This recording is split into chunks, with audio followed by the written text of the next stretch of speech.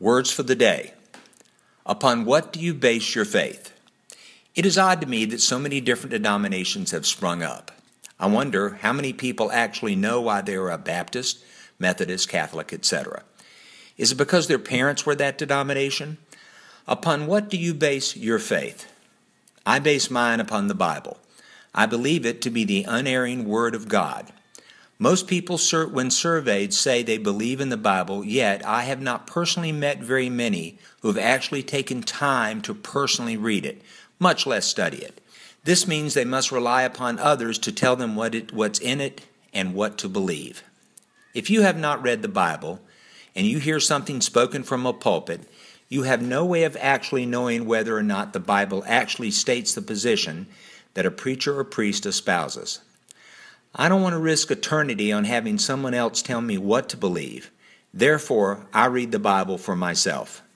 I believe that is partially why we have so many denominations. Of course, when you read the Bible, some of it can be interpreted various ways. I try to find a preacher that preaches the Bible the way I understand it, and that is why I attend a church that I do. The pastor there interprets the Bible as close to the way that I understand it than others I have heard. Here's a practical example of how this logic can be applied. Some denominations suggest we should be baptized by sprinkling. Others say we should be immerged. What do you believe? My answer to that question is a question. What does the Bible say about it? The Bible states that we should be immerged, which when we are submerged and then emerge from the water represents the death, burial, and resurrection of Jesus Christ. When I read the Bible, immerge means to go underwater, not to be sprinkled. Jesus came up out of the water, which indicates to me he went underwater, which clearly negates the idea of sprinkling to me. Whether or not you have been sprinkled or immersed isn't a showstopper in my mind. But other points, such as accepting Jesus as your Savior, will affect you not only for the rest of your life here on earth, but for eternity. The next time you make a statement about what you believe, think why you believe it. Is it a hunch? Did your parents tell you to believe that? Remember, they told you about the Tooth Fairy and Santa Claus, too.